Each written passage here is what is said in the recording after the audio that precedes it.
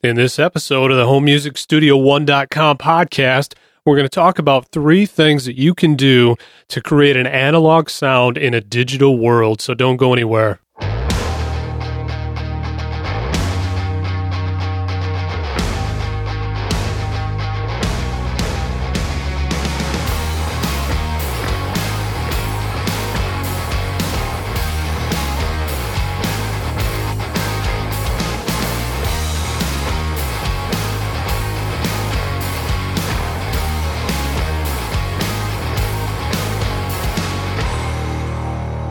Hello, everyone. Dave Maxey here with HomeMusicStudio1.com and the podcast here. Thanks a lot for joining me once again today.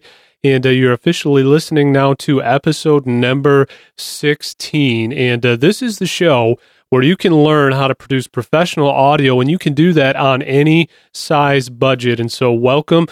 Pull up a chair, pay attention as you're driving, lay down and relax, throw your earbuds in, whatever you're doing. Thanks a lot for joining me here today. And in just a minute, we're going to deal with a question that came in today from Jason Rumley. I'm going to read you that question here in a little bit, but we're going to talk about 3 things that you can do in answer to his question, 3 things that you can do to produce an analog sound or emulate that even in a digital environment. And so we will get there. But I want to start out today as I've just been in the habit of doing, and just thanking all of you who have been in support of the show, in support of the blog, and the downloads, the interaction with me. I thank you very, very much for that. I want to do things just a little bit different today. Many of you are on Facebook, I know, because you've found our page, and I want to highlight the most recent likes that we have had to our page. And hey, if you haven't headed over there yet, head on over to facebook.com/Home Music Studio 1. That's the number 1. And you can join in on the conversation, click like, and that's another way to connect with me and what we're doing here in just the fresh and latest information. But just want to do a quick shout out to our most recent likes to the Facebook page, starting with Dale Jankuneus. And Dale, I'm sure I'm massacring your last name, and I do apologize about that, but welcome at least for the very much. Thank you for liking the page and to being part of the community. Trevor White is another one here. We've got Diedrich Cope, Ian Iro Salazar, I believe, Michael Garcias, Dave Lepard, Mark Padilla, Peter Simon Jr., Jessica Blair Herrick's Booth, Troy Peterson, Jeff Wilmore, Scott Geeden, Robin Banks, Joel Samuels, Eon Burt, Nick Leader, Wes Westwood, and the list kind of does go on and on, but those guys, you are the most recent likes to the page. Thank you very, very much for being part of the community and just joining in with us. I want to encourage you to continue to give me your feedback, give me your questions, give me your interaction, and we can help each other out the more we interact. And with that reminds me, if you haven't yet signed up for the newsletter, why not join the community that is growing of literally hundreds of people that are newsletter subscribers that are getting fresh and exclusive content on a weekly basis. And so you can do that by heading on over to HomeMusicStudio1.com/free gift. And the reason that is a free gift is just as a thank you for signing up to the newsletter and just becoming part of the community. I have put together a free ebook that deals with one of the most frequently asked questions I get, and that is about audio compression. So just for signing up to the newsletter, won't cost you a thing. I'll send you a link to download the free ebook, Understanding Compression in the Home Music Studio.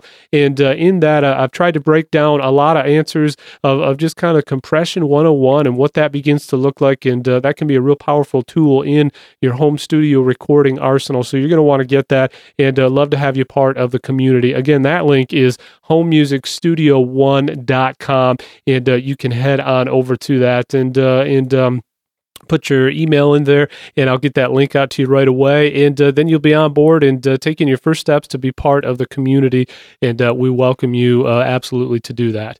With that, I also want to thank those of you who have filled out and given me your feedback about a survey that I put out online. working on lots of new cool stuff in the new year, 2013. And, I'm just very excited about what we've got in store.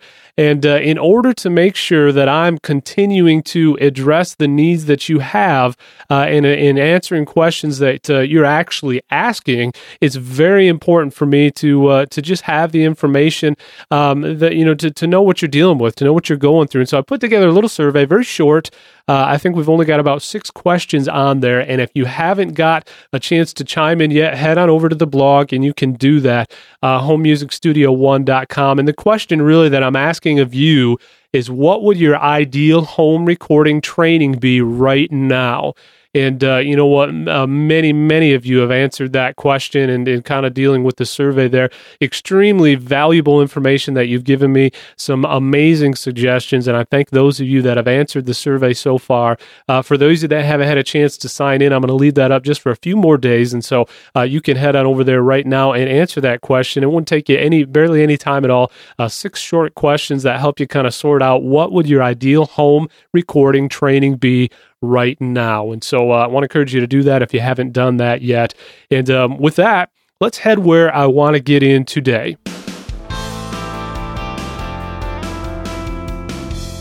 I'm going to answer a question that came in from one of our listeners, Jason Rumley. And Jason has an excellent question, and his suggestion was, hey, this might even make a good podcast or a good episode. And Jason, I completely agree with you, and that's where we're going to head today. So let me read you what Jason wrote just a few days ago. He says, hey, Dave, I was catching up on some of the podcasts today and finally thought of a good question I could ask you.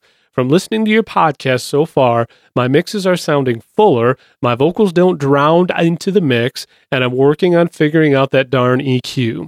I have had friends who will try to get an analog or tape sound by running final mixes out onto a tape recorder, then back into their DAW or their recording software. While I'm not against doing that, I noticed that they have an undesirable hum by doing so. Is there any way that you know of to get a warm tape sound in the final mix or even a single track using digital tools? I'd love to have that warm kind of sound on my EP, and I think this would be a great topic for a podcast. Anyway, thanks for the help, Jason. Well, Jason, thank you so much for just your question. Great question, and I want to deal with that in today's episode. I want to give you 3 things that I think will help you be well on your way if you're really after that analog tone in your digital mixes. In order to get there, let me give you just a little bit of background, kind of come from where I've come from. If you're newer to recording, this may help you out just a little bit to understand exactly what Jason is referring to. I originally, in the early 90s, is when I started into this recording deal. I was leading a band at the time, doing a lot of original songs, kind of touring the local circuit there and just doing different things. And I got into recording just kind of by default, and eventually that led to being the manager of a very small developing analog studio back in those days that was created from an organization that helped local bands. And I was one of the bands that were just being helped. What this organization would do would just provide gear in kind of the small studio environment for us to cut our demos with, and just give us some things that were very helpful, provide some resources as an organization that a lot of the local bands just didn't have available. And so I ended up being kind of the manager of this small studio, and in this studio, we had an analog recorder by Fostech, and our gear was built on an 8-track analog recording that actually went to these things. Maybe you've heard about them on the History Channel. They're called cassette tapes, okay? And cassette tape, it just, some of you know what a cassette tape is, hopefully. Most of us maybe remember those days. Cassette was a magnetic signal, okay? It went on the tape, and this multi-track recorder had the ability to record 4 simultaneous tracks, and then you could take those tracks and bump them down to the back side of the tape, and then you could record an additional 4 for a total of, get this, 8 entire tracks at once. How amazing was it? at the time of the early days of my recording. But that whole entire system was not in a computer. It wasn't. It didn't have any digital anything at all. That was completely an analog mixer that we use. We use complete analog gear. All our mics was analog preamps, compression, the whole nine, running through a board. Would eventually use direct outs from that board, went right into this recorder, and then actually we would do a lot of the mixing then on this Fostech recorder. And so those were the days of analog. And what Jason is referring to is if you were, really producing things at that time, you might have access to a reel-to-reel. The larger the magnetic tape tended to be, the more smoother the sound was and the higher quality the sound. So obviously guys at that time that were in the real hardcore studios, the more professional setups at that time, had more gear, but that ultimately was, in general, was all analog gear, okay? It was magnetic. It wasn't ones and zeros going into a computer. It was magnetic audio signals being captured onto a magnetic tape. And your equipment running through analog board, analog preamps, ultimately coming into an analog recorder, whether it was a reel-to-reel or something smaller like that I was dealing with, all of it combined had this very unique sound, this very unique tone to it, having to do with the speed that it was recorded and played back at. There were certain tones and frequencies when it came to your levels and certain background noise that was just naturally part of the analog process, that some of those things are not represented today. It had to, there were certain harmonics and certain, what we would term saturation, which is kind of this a little bit of grit, this little bit of breakup that would kind of be represented. And you could kind of push your signals just to that sweet spot where it wasn't crazy audible, but it actually kind of added to the whole genre of what was happening. It was just part of the analog feel. Now, very shortly after I began to kind of cut my teeth on that, I had a friend tell me, hey, did you hear about these new cool things they have now? They're called compact discs. Okay, it's like a little disc, similar to the days of the big fat laser disc movies we used to watch, but it's smaller, and you can get your music on there. You can literally jump from one track to another without having to forward anything. And I remember the first time I heard a CD, I was listening to a system, and I was blown away by the fact that in between each song, there was no static. It was amazing to me. And shortly thereafter, as we began to kind of realize that there was a lot that was going to happen in this digital era, it wasn't too long where everybody and their brother found out that you could get an actual CD burner for a computer. And they had kind of the earlier audio interfaces, the digital audio interfaces, that if you could get your music into a 2-track on a computer, you could make your own CDs. And we were rolling high on the hog in those days when we came out with our own CD burners, got that installed in your system. And entry, the day of the digital era was really exploding at that time. And the truth is, I say all that to say I really kind of cut my teeth originally on analog, but really quickly moved into the digital realm. And I am just I'm one of those guys that back in the day, the people that were really used to analog that could mix my brains out, okay? I kind of thought, they're just kind of old school. Yeah, they've been around for a while, but this is the new thing.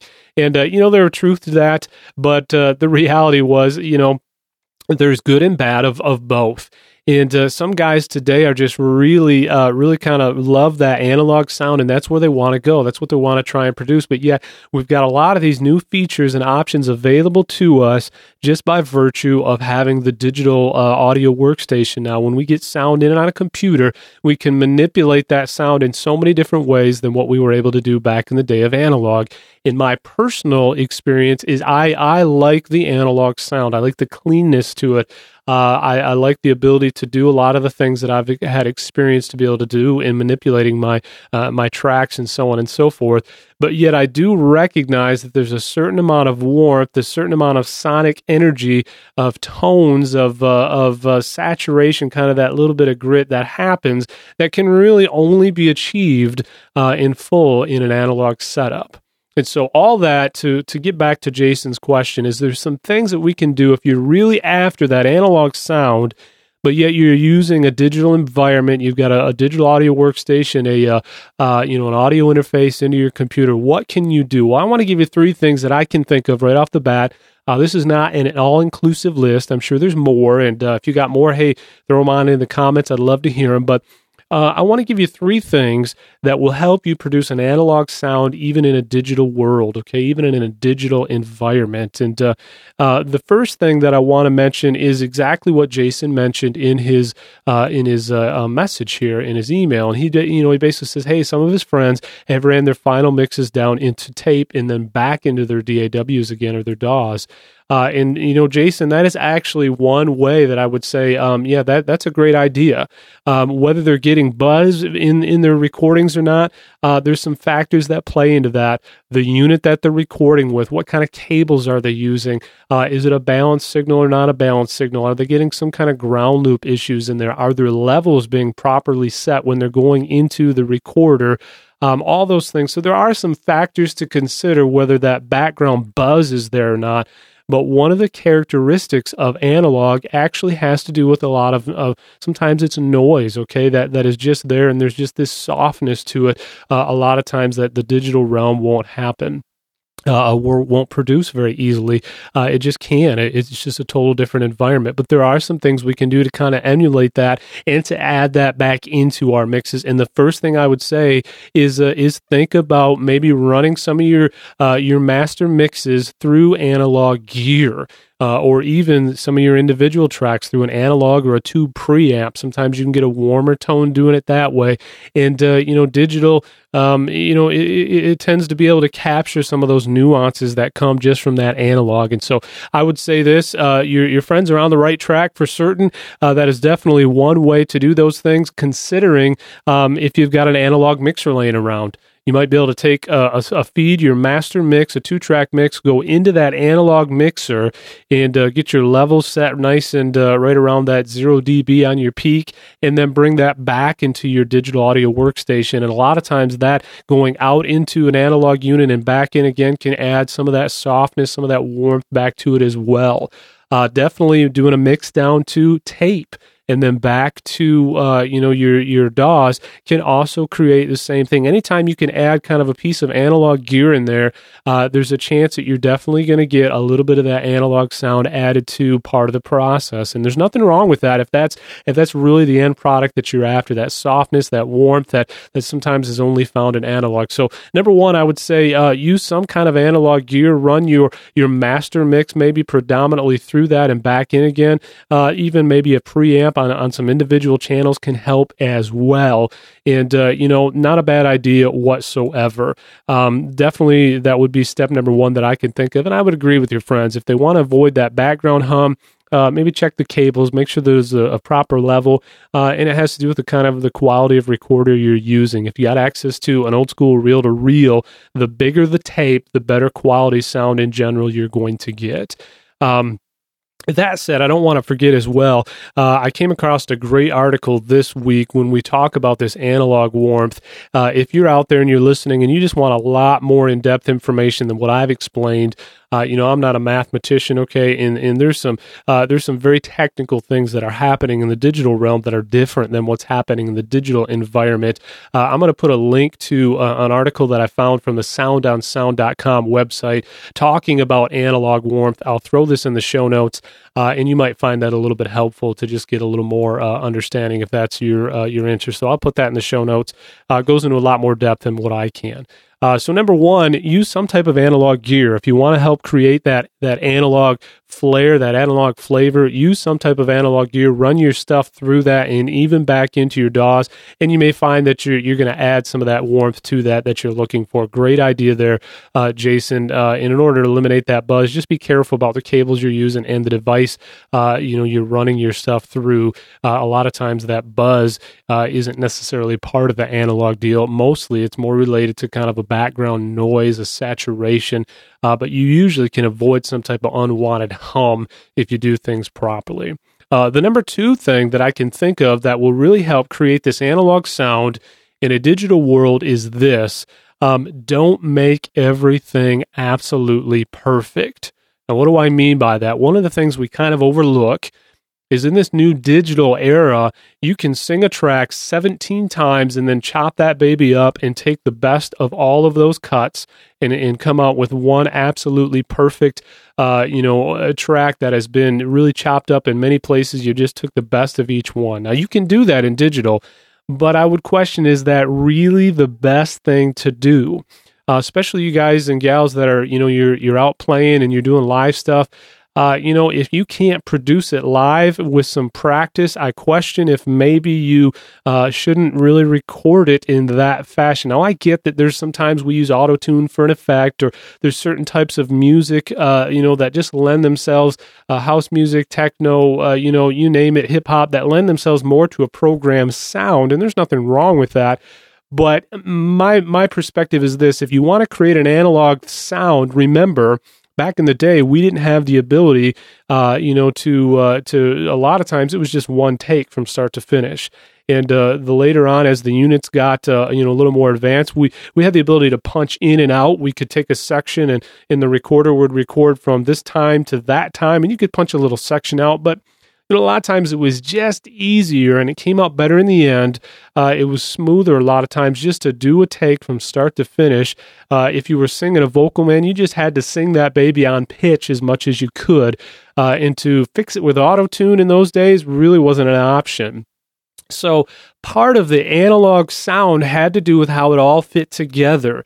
If you had some buzz in your guitar pickup before the lead solo kicked in and you brought your volume up, you were going to record that buzz, and there was little you could do about it in order to not have it part of the mix. That was just part of the overall sound. Some of the older classic rock stuff that we listen to just has that noise on there, and we love it. It's just part of the era. It's part of how things sounded. So I would say this: if you want to help create an analog sound, stay away from really heavy quantizing things like making every note perfect in your MIDI.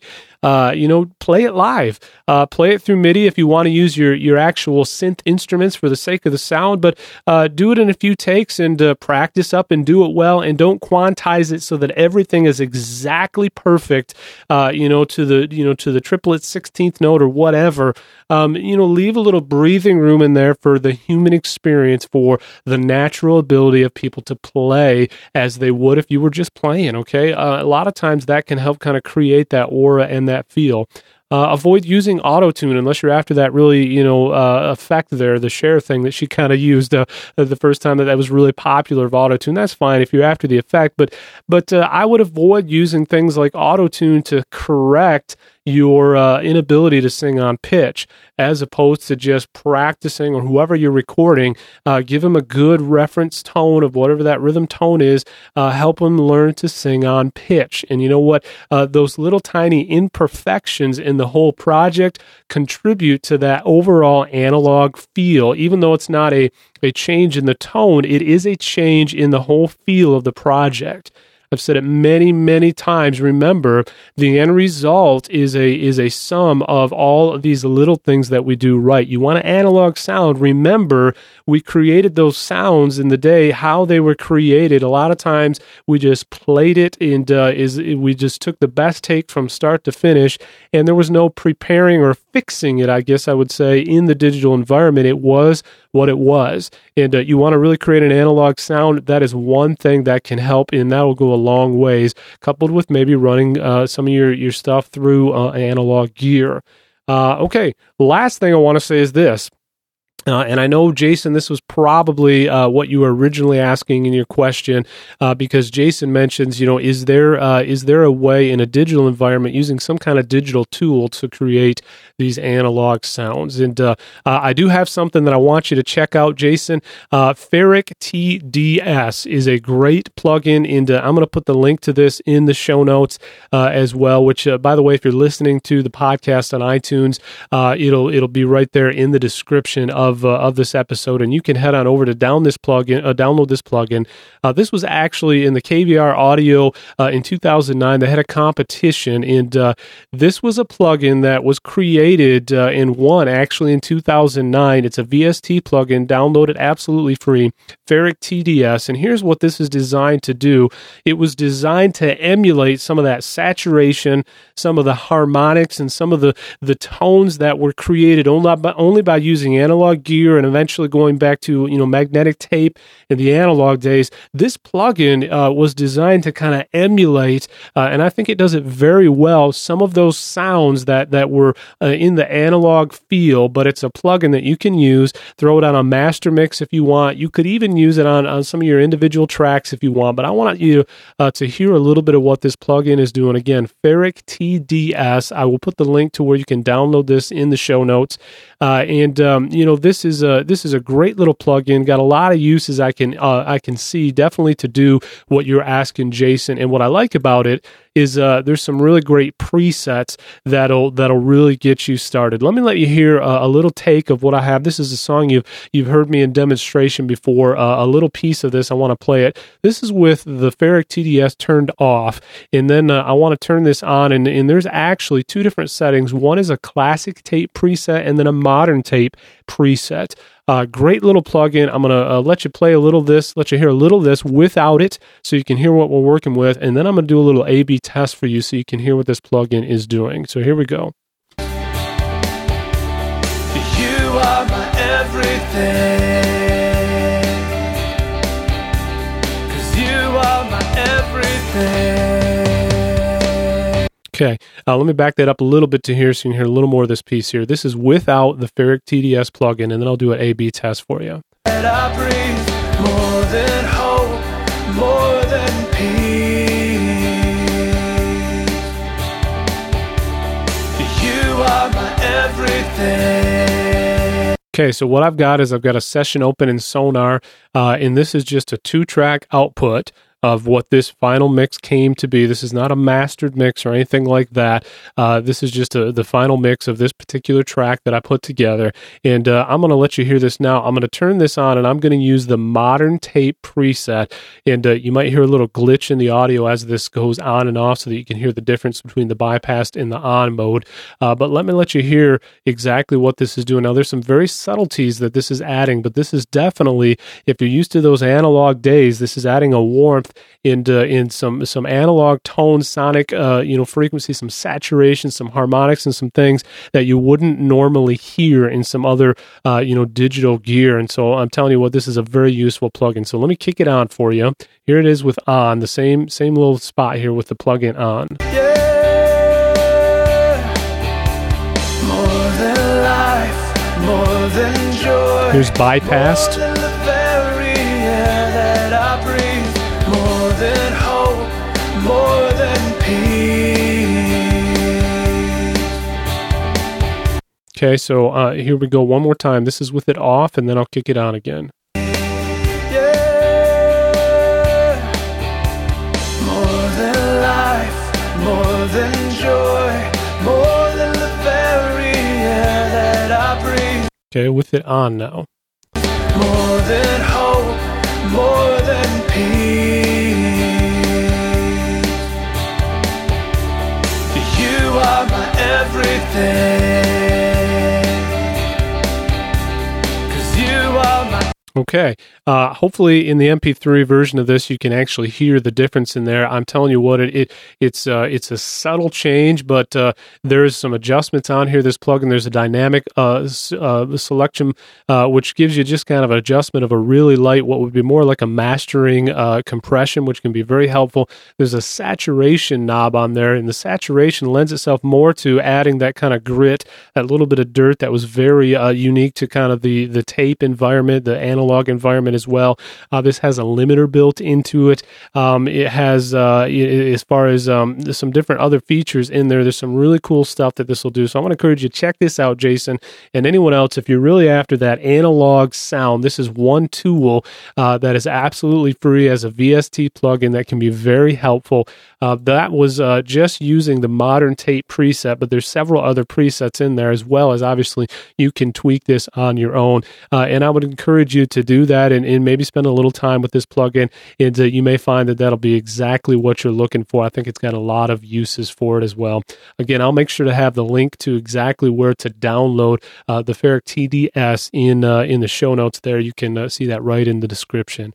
And so we've got three things that'll help you on your journey to creating that analog sound in a digital world.